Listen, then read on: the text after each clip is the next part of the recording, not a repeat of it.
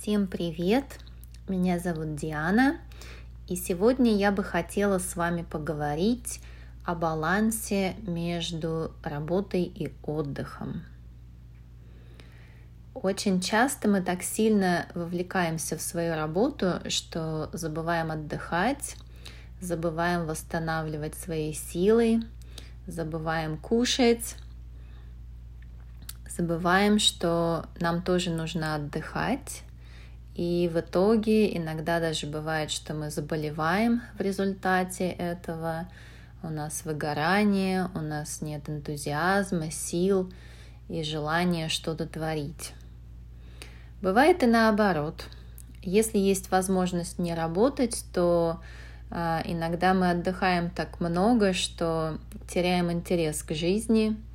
Мы не чувствуем, что мы самовыражаемся, у нас нет самореализации, мы не чувствуем, что мы привносим что-то полезное в этот мир, чем-то делимся с другими людьми, и тогда происходит перекос в другую сторону.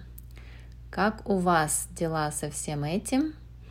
Как вы считаете, сколько часов в день мы должны работать и сколько часов в день мы должны отдыхать, чтобы был хороший, здоровый баланс, чтобы у нас были силы и желание творить, желание делиться своими талантами с другими людьми, с этим миром?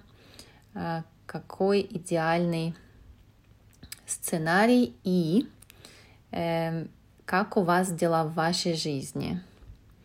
Довольны ли вы тем соотношением, которое у вас в жизни между работой и отдыхом?